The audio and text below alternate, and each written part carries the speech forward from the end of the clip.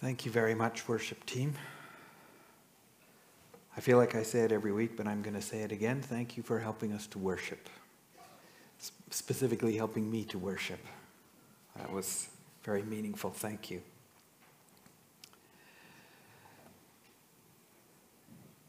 I wish I could tell you today that the sermon is about Mother's Day, but it's not. So I'll say one more time for all the mothers out there, Happy Mother's Day. I hope you have a wonderful lunch today, that your family is nice to you, and that this is truly a blessed day for you.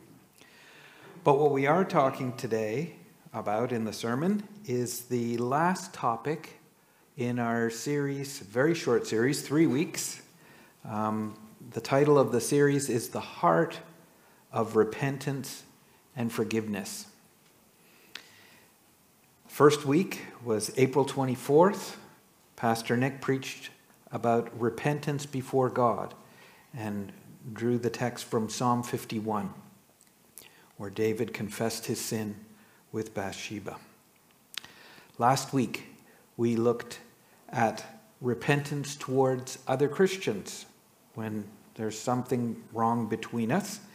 And the text for that was 2 Corinthians chapter 7, 8-13. The message was called Worldly Grief versus Godly Grief.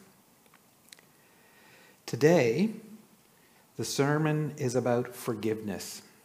So far, we've talked about repentance.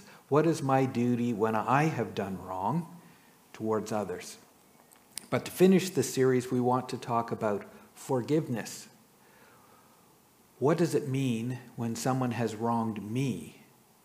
How do I respond to them in forgiveness? So I've titled the message today, The Freedom of Forgiveness. The freedom of forgiveness. And our text, for many of you, may be quite familiar. For some of you, it may be the first time you've looked at it, but it's taken from Matthew chapter 18. And we're going to look at verses 15 through 35. The freedom of forgiveness. But before we look at the text, let's bow for a word of prayer. Father God, we thank you that you are a forgiving God, that you sent your Son who was willing to die on the cross for our sins, for our mistakes, for our wrongs, towards you, toward each other. And so we thank you that in your great compassion and love, you were willing to send him so that in your holiness and in your justice, those two elements of your character could be satisfied with a payment for sin. And that was accomplished by Jesus on the cross. But because of your holiness and justice, that was accomplished. And also because of your love, you are willing to forgive and to bring us into relationship with you, to restore what had been broken.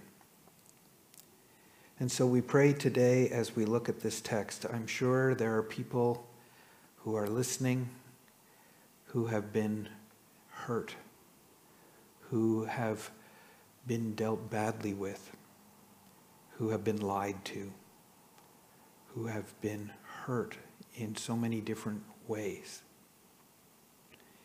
And so our message today is about forgiveness. I pray that you would open our hearts to understand your truth, that we would be open and receptive to your Holy Spirit's prompting, that we would revel in the forgiveness that Jesus provides for us. Cleanse my lips now to speak your truth, I pray in Jesus' name. Amen. So the topic is forgiveness.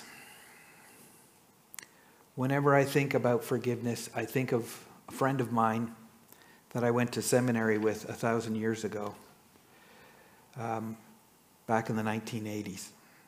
It was a guy named Glenroy Francis. Glenroy Francis was a classmate of mine at seminary, and he was a fantastic basketball player. His nickname was Liquid, because he was so smooth on the basketball court. He was a really nice guy. And I got to know him, and we were friends. But he came from Kingston, Jamaica. That was his hometown. And so I didn't know a lot about his background or his family life. I met him when he was 18 or 19 years old. I was 18 years old. And so we just met each other, and we met in Canada, and he was a nice guy. I thought I was a nice guy, and everything was okay. But one day, I think it was in our third year, his roommate told me something about Glenroy's background that all I can say is it gave me a tremendous amount of respect for Glenroy Francis. Let me share with you what his roommate shared with me. When Glenroy was growing up in Kingston, Jamaica, he came from a very large family, had several brothers and sisters. He was the oldest, and his father was a very big, very powerful man. And he would work very manual labor in Kingston. That was his job. And so he would earn enough money to provide for his family.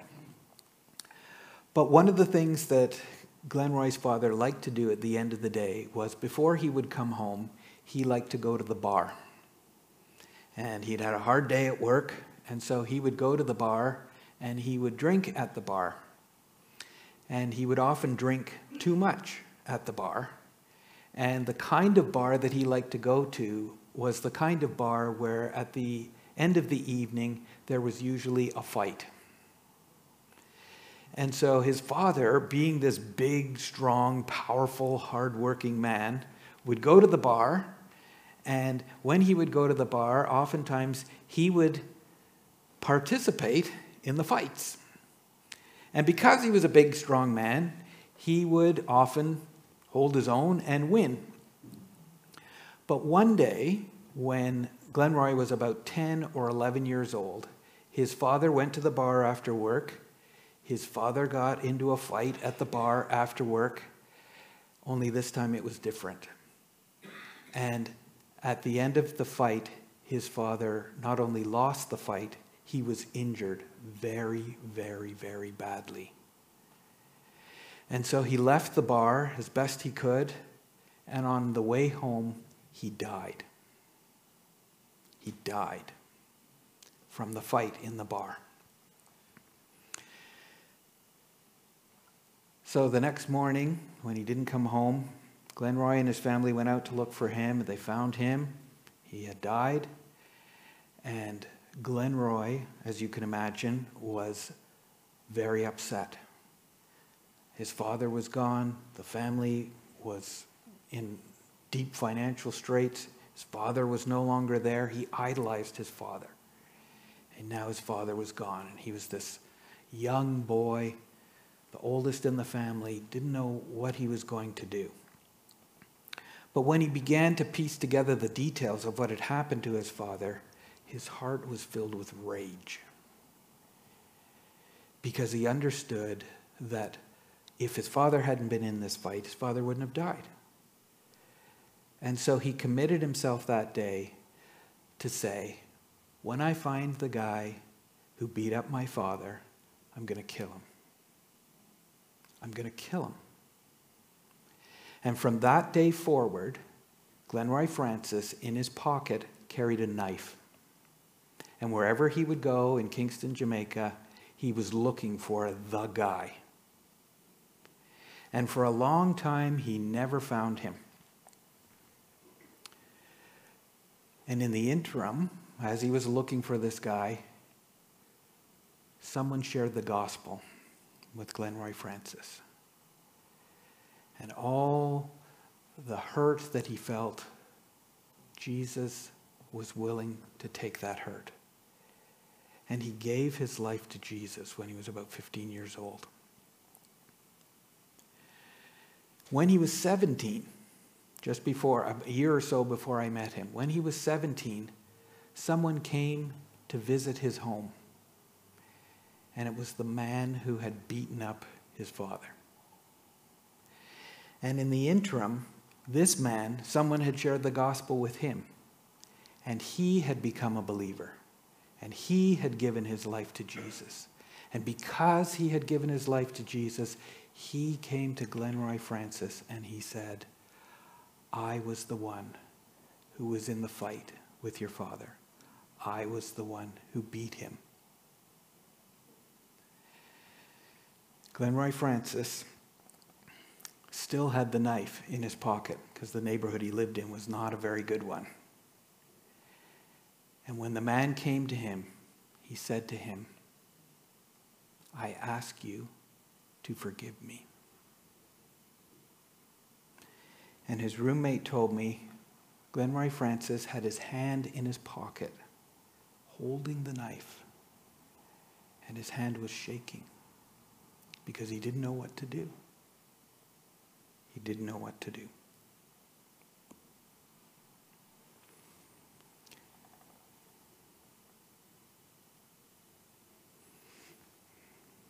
Glenroy Francis forgave the man. He forgave the man. And several years later, when I heard the story, not only had he forgiven the man, but they were in communication with each other. This is long before email and text messages and that sort of thing. They would write letters back and forth between Canada and Jamaica, encouraging each other in their faith. That's what Christian forgiveness is all about. And so we want to talk today about this idea of forgiveness. How can someone like Glenroy Francis look at a person who didn't necessarily murder his father, but was instrumental in his father dying? How can he forgive that kind of sin?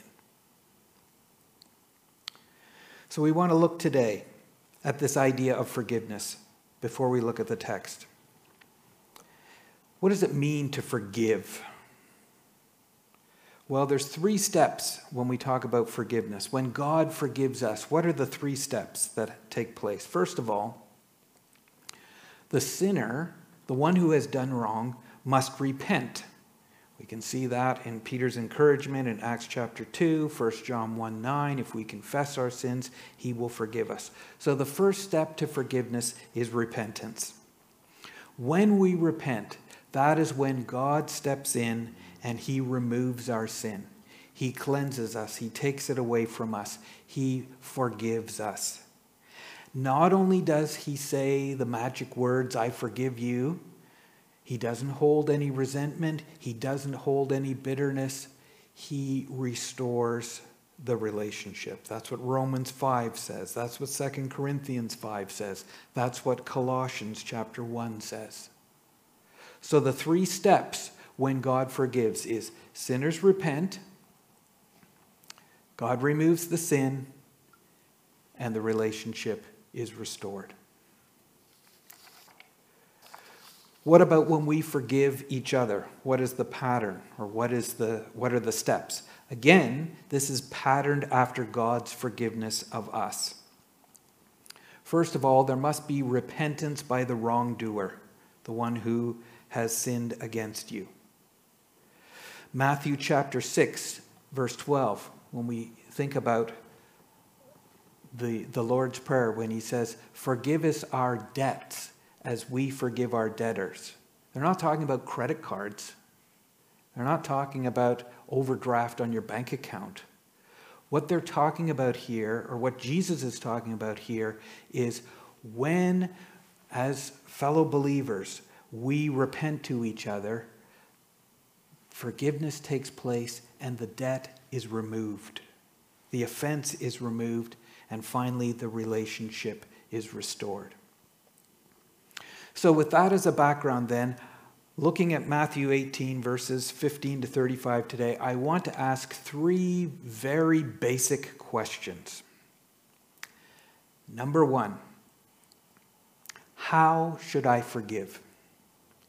How is it that I should forgive other people? Number 2, why? Why should I forgive? Why should I forgive somebody else? They did the wrong thing. Why should I forgive them? And question number 3 is the sticky wicket question. Should I, must I forgive someone who is not sorry? What if somebody just says, too bad, I'm not saying sorry, forget it? How do I deal with that? So those are the 3 questions we want to look at from the text today. How should I forgive? First question is dealt with in Matthew 18, verses 15 to 20. Here's what the text says. If your brother sins against you, go and tell him his fault between you and him alone. If he listens to you, and by listens to you, it doesn't just mean he hears the words that are coming out of your mouth. That's not what listens to means. If he responds properly, if he takes heed of what you have said to him, you have gained your brother.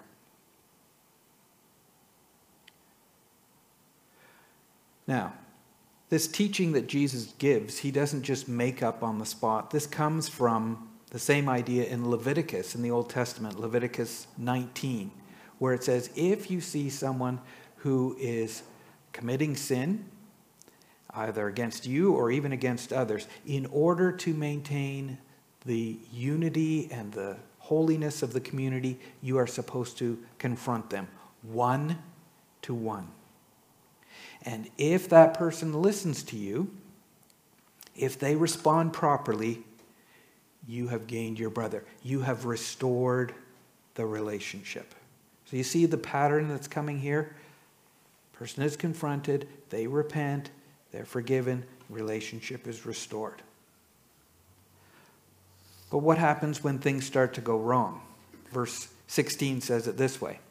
But if he does not listen, take 1 or 2 others along with you, that every charge may be established by the evidence of 2 or 3 witnesses. So the next step then is, if the person doesn't listen, if the person doesn't respond properly, the second step is to go with 1 or 2 other people, to encourage them to repent, to encourage them to recognize what they've done wrong, to encourage their repentance, forgiveness, and restoration of the relationship. Again, Jesus doesn't make this up on the spot. This comes from Deuteronomy chapter 19, verse 15, where it talks about the establishment of the situation by 2 or 3 witnesses. So go to the person alone. If they respond, great, we're done. If not, bring 1 or 2 other people. Make sure that everybody understands the situation so that, again, repentance, forgiveness, and restoration can happen. But verse 17, if the second step doesn't work, what's next? Verse 17 says, if he refuses to listen to them, person number 1, and then person number 1 brings 2 other people.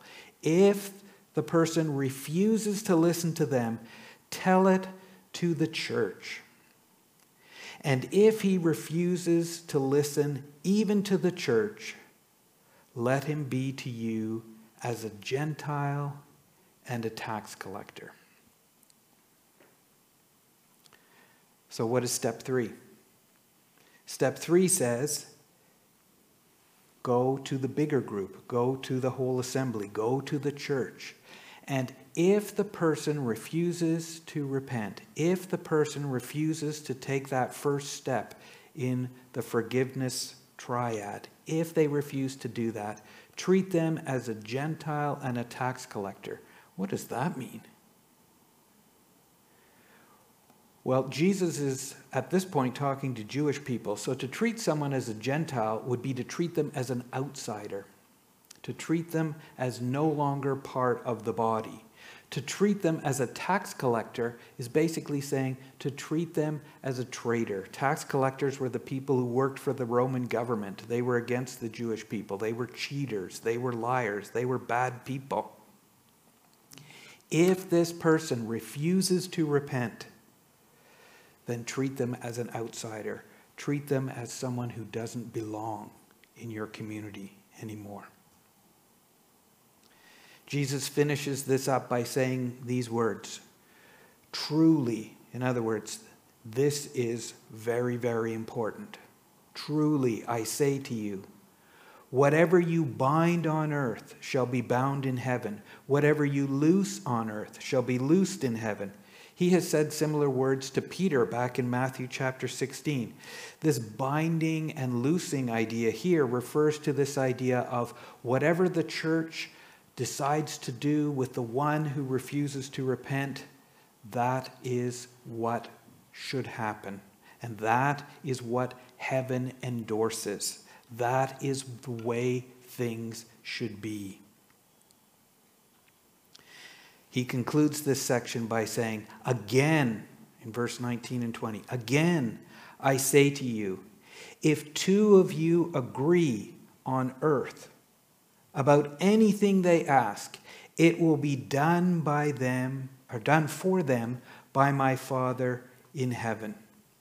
For where 2 or 3 are gathered in my name, there am I among them. These are probably 2 of the most misquoted or misused verses in the entire Bible. Because often verse 19 is used to say, if 2 of us come together in church and we pray for something, then God's hands are tied and he must do what we want because we've agreed and that's it. And so we're going to pray.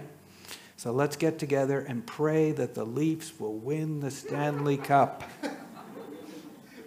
What happens if 2 Christians in Tampa, Florida agree together to pray that Tampa Bay Lightning win the Stanley Cup? This is not what the text is talking about. What is the context here? The context is talking about forgiveness and repentance. So if I could paraphrase verse 19, what Jesus is saying, again, I say to you, if there is a dispute between 2 Christians and they can get it reconciled and you agree, then the relationship will be restored and God the Father blesses that reconciliation. The second one is often used at prayer meeting when only a few people come. Where 2 or 3 are gathered in my name, there I am among them. Well, I'm sure God is there with us at prayer meeting, but again, that's not what this text is talking about. What it's saying is, when people come together seeking repentance and forgiveness, God is there. God is encouraging that. God is 100% behind that. That is what he wants to take place. Where 2 or 3 are gathered together to bring about repentance, to bring about reconciliation, I am there with them to restore and to restore that fellowship. That's what Jesus says.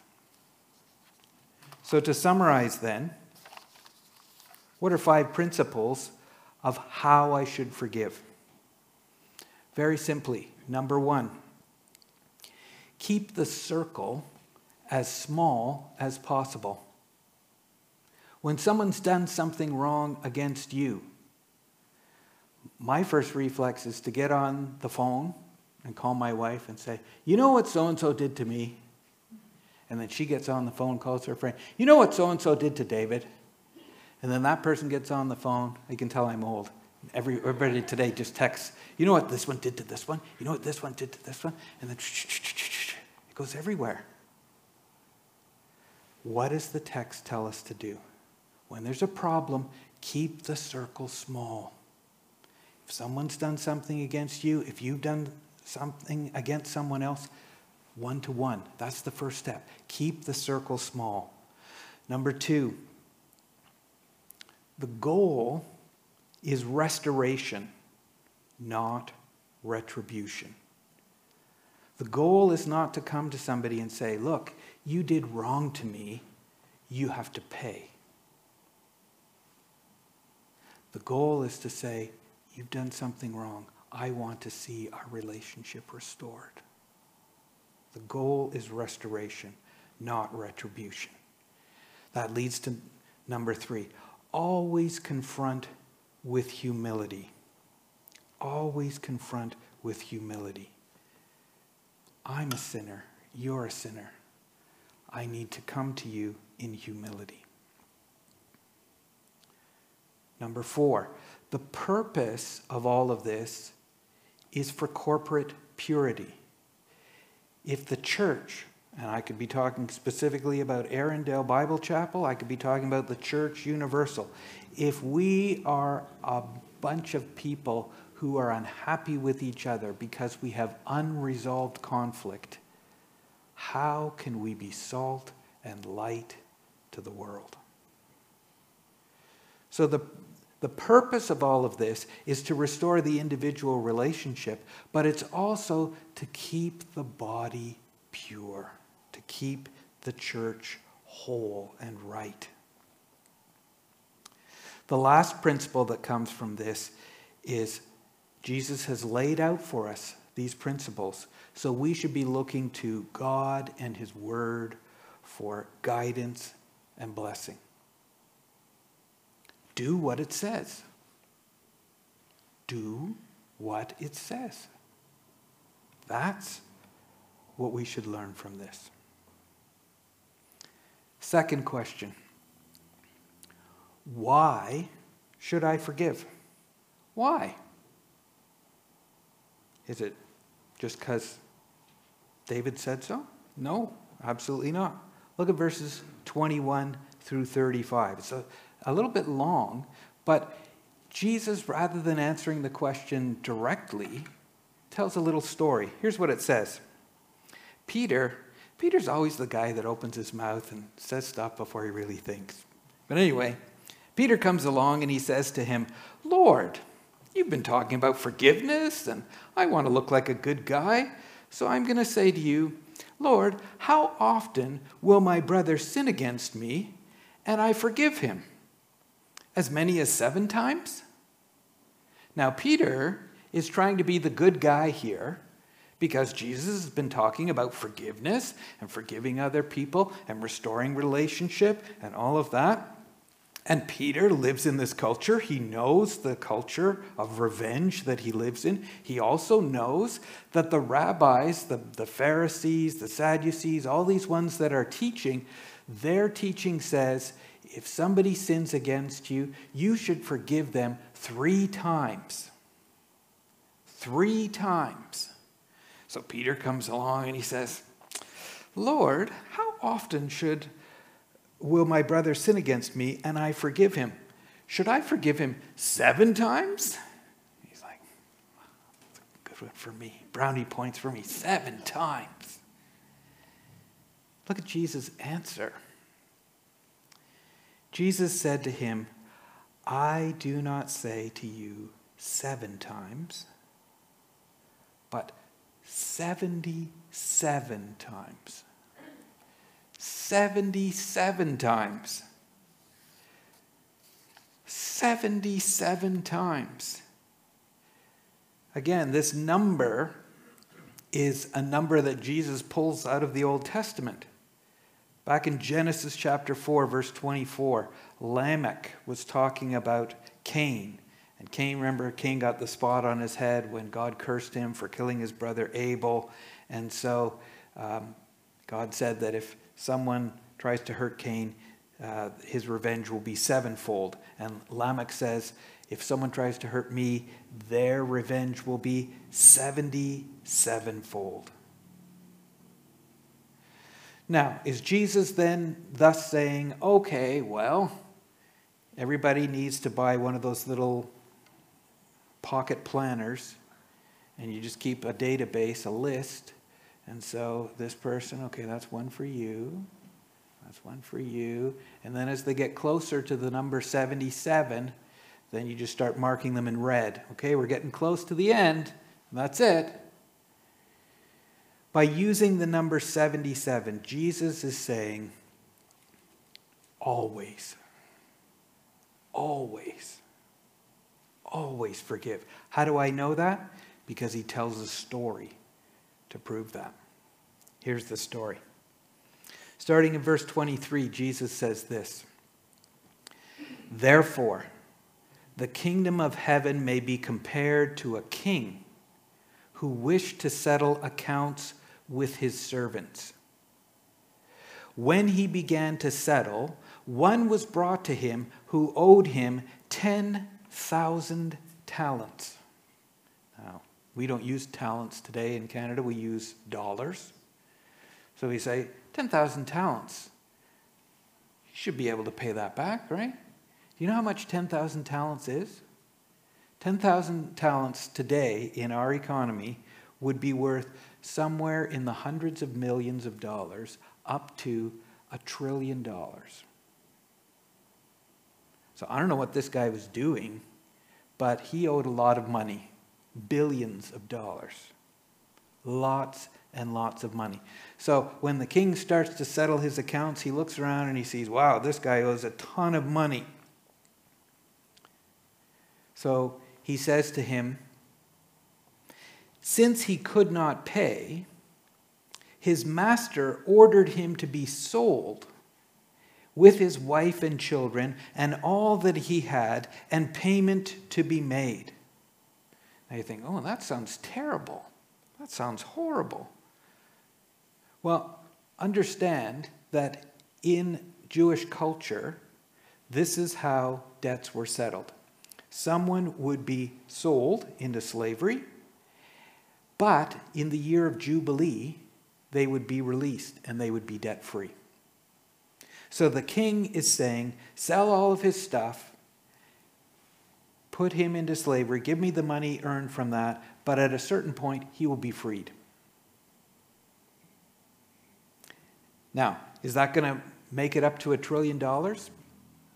Not likely. But at least the king figures, I'll get some money back out of it. So that's the standard practice. So what does the servant respond? So the servant fell on his knees, imploring him, have patience with me, and I will pay you everything. No, he won't. He's never going to have $1 trillion to pay him back. But he begs on his knees and says, please have patience, and I will pay back everything. And here's the king's response. Verse 27, out of pity for him, the master of that servant released him and forgave him his debt. His debt is gone.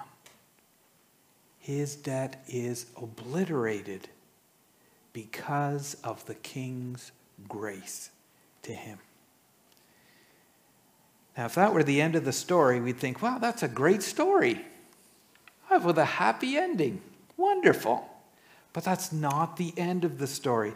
Verse 28 goes on to say, but when that same servant went out, he found one of his fellow servants who owed him 100 denarii. You know how much that is? When day laborers would go out to work, at the end of the day, you would get paid 1 denarii. So basically, what this guy owed was 3 months' salary. 3 months of minimum wage salary. Not $1 trillion, not $1 billion, but some money he owed him. So he goes out just having been forgiven billions of dollars of debt. He sees a guy who owes him a few months' salary, and he seizes him and begins to choke him, saying, pay what you owe. So his fellow servant fell down and pleaded with him, "Have patience with me, and I will pay you." But he refused and went to put him in prison until he should pay the debt. Now you notice the difference here? The first one said, sell him, but eventually he'll be able to get out of it. This guy doesn't sell him off. In fact, one of the commentaries I read said that if someone gets sold into slavery, they would get 500 denarii for that. So 5 times what the guy owed, he would get from putting him into slavery, that eventually he would get out of. But he doesn't choose that option. He chooses to put him in prison where he'll never, ever, ever, ever, ever, ever be able to pay it back. It's not about getting the money. Now it's about vengeance. Now it's about hurting him. So he refused and went and put him in prison until he should pay the debt. Now comes the end of the story. Verse 31. When his fellow servants saw what had taken place, they were ticked off. They were greatly distressed, and they went and reported to their master all that had taken place. Then his master summoned him and said to him, "You wicked servant, I forgave you all that debt because you pleaded with me. And should not you have mercy on your fellow servant as I had mercy on you?" And in anger, verse 34 says, in anger, his master now delivered him to the jailers. Now he is in prison until he should pay the debt. When is he going to pay that debt? Never. How is he going to earn money to pay it? He can't because he's in jail. And here's how Jesus ends the story. Verse 35. So also my heavenly Father will do to every one of you if you do not forgive your brother from your heart.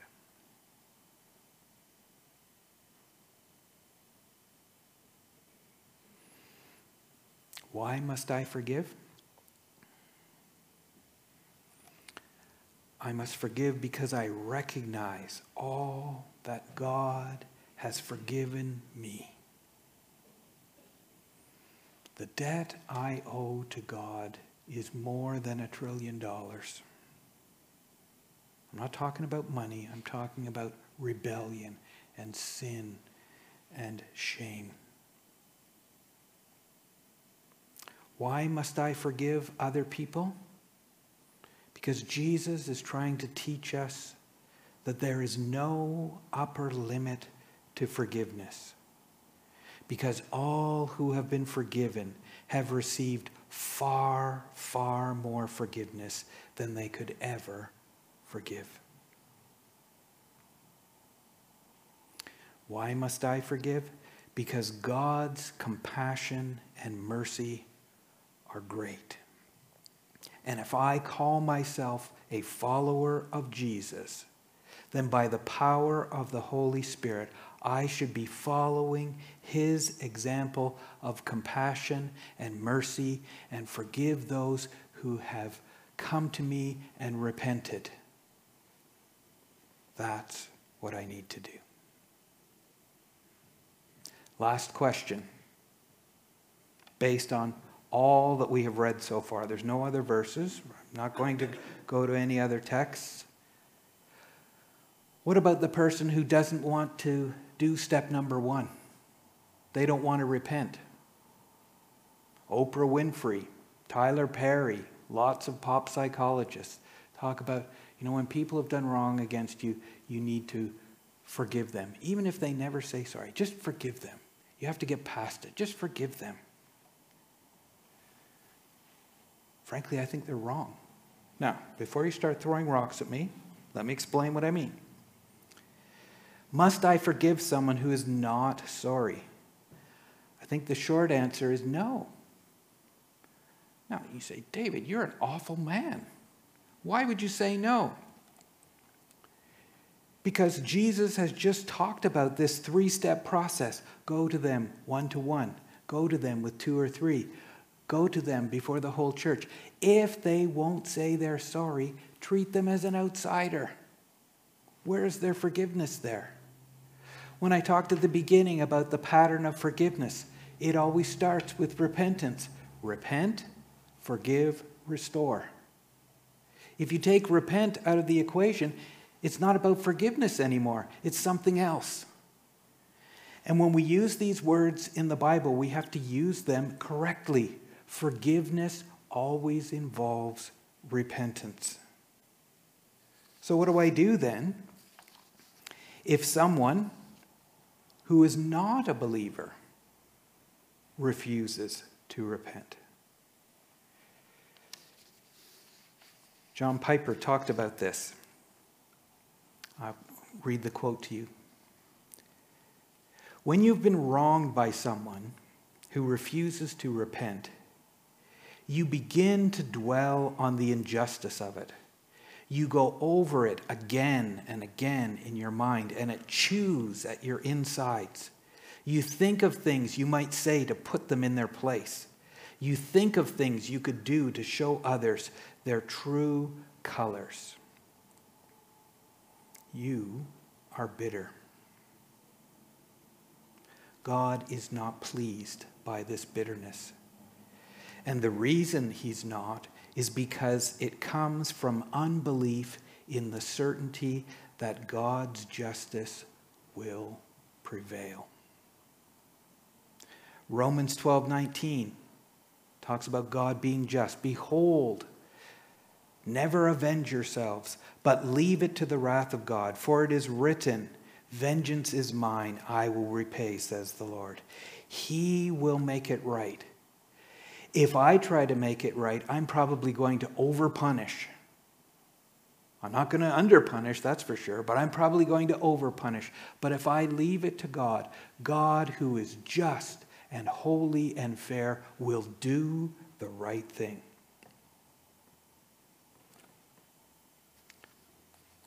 He also says, John Piper, also says, God has made a promise that he himself will repay all wrongs in perfect measure. His justice will prevail. No wrong has escaped his notice.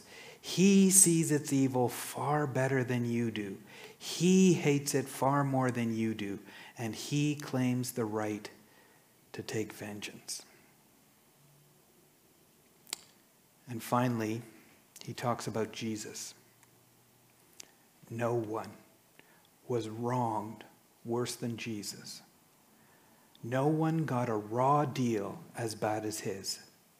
No one was abused more. No one was rejected more. And no one was as innocent. So what did he do when he was wronged and his heart was filled with moral indignation? 1 Peter 2:23 tells us, when he was reviled, Jesus did not revile in return. When he suffered, he did not threaten, but continued entrusting himself to him who judges justly. Jesus handed over his grievance to God. Why? Because he had become one of us, and he was showing us that vengeance is God's, and that God's justice will prevail. So what is the application of this message for us about forgiveness? I think what Jesus is trying to tell us is two main things. Number one, Christians should be a forgiving community. Now that doesn't mean we accept anything or everything, and that's the world's answer. You do your thing, I'll do my thing, everybody's okay, I'm okay, you're okay. No. It's not that we accept anything, but we embrace flawed people who repent so that they can be restored to loving relationships. The Christian community should be a forgiving community. Secondly, I hope I've shown you that forgiveness is a two-way street. You need to ask forgiveness from those you have wronged, and you need to forgive those who ask your forgiveness. Be kind one to another, tender-hearted, forgiving one another, even as God, for Christ's sake, has forgiven you. Our scripture reading today was from Psalm 32. I'm going to read verses 1 and 2 again.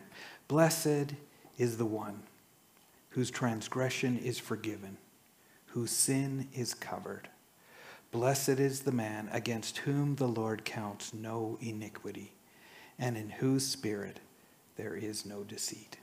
Let's pray. Father God, we thank you that there is forgiveness, that there is forgiveness because of what Jesus has done. By dying on the cross, by living that perfect life before the cross, and then taking the penalty for our sin, he has shown us what it means for you to forgive. Forgive us our sins because of what Jesus has done for us. I pray for us as Arundel Bible Chapel that we would be a forgiving people, that we would be a repentant people, that you would restore to us where there has been hurt, where there has been pain, where there has been division, where there has been separation, that you would convict us by the power of your Holy Spirit to take the steps that Matthew 18 talks about, that we would go individually, that we would go with one and two, and if it reaches that point, that we would go to the church. But we beg and plead from you that your Holy Spirit would empower us to reconcile, and that forgiveness would take place to your glory. Thank you that Jesus was willing to go, and that our debt, though great, has been covered by his work on the cross. Help us never to forget that, because it's the greatest motivation to forgive others. I pray in Jesus' name. Amen.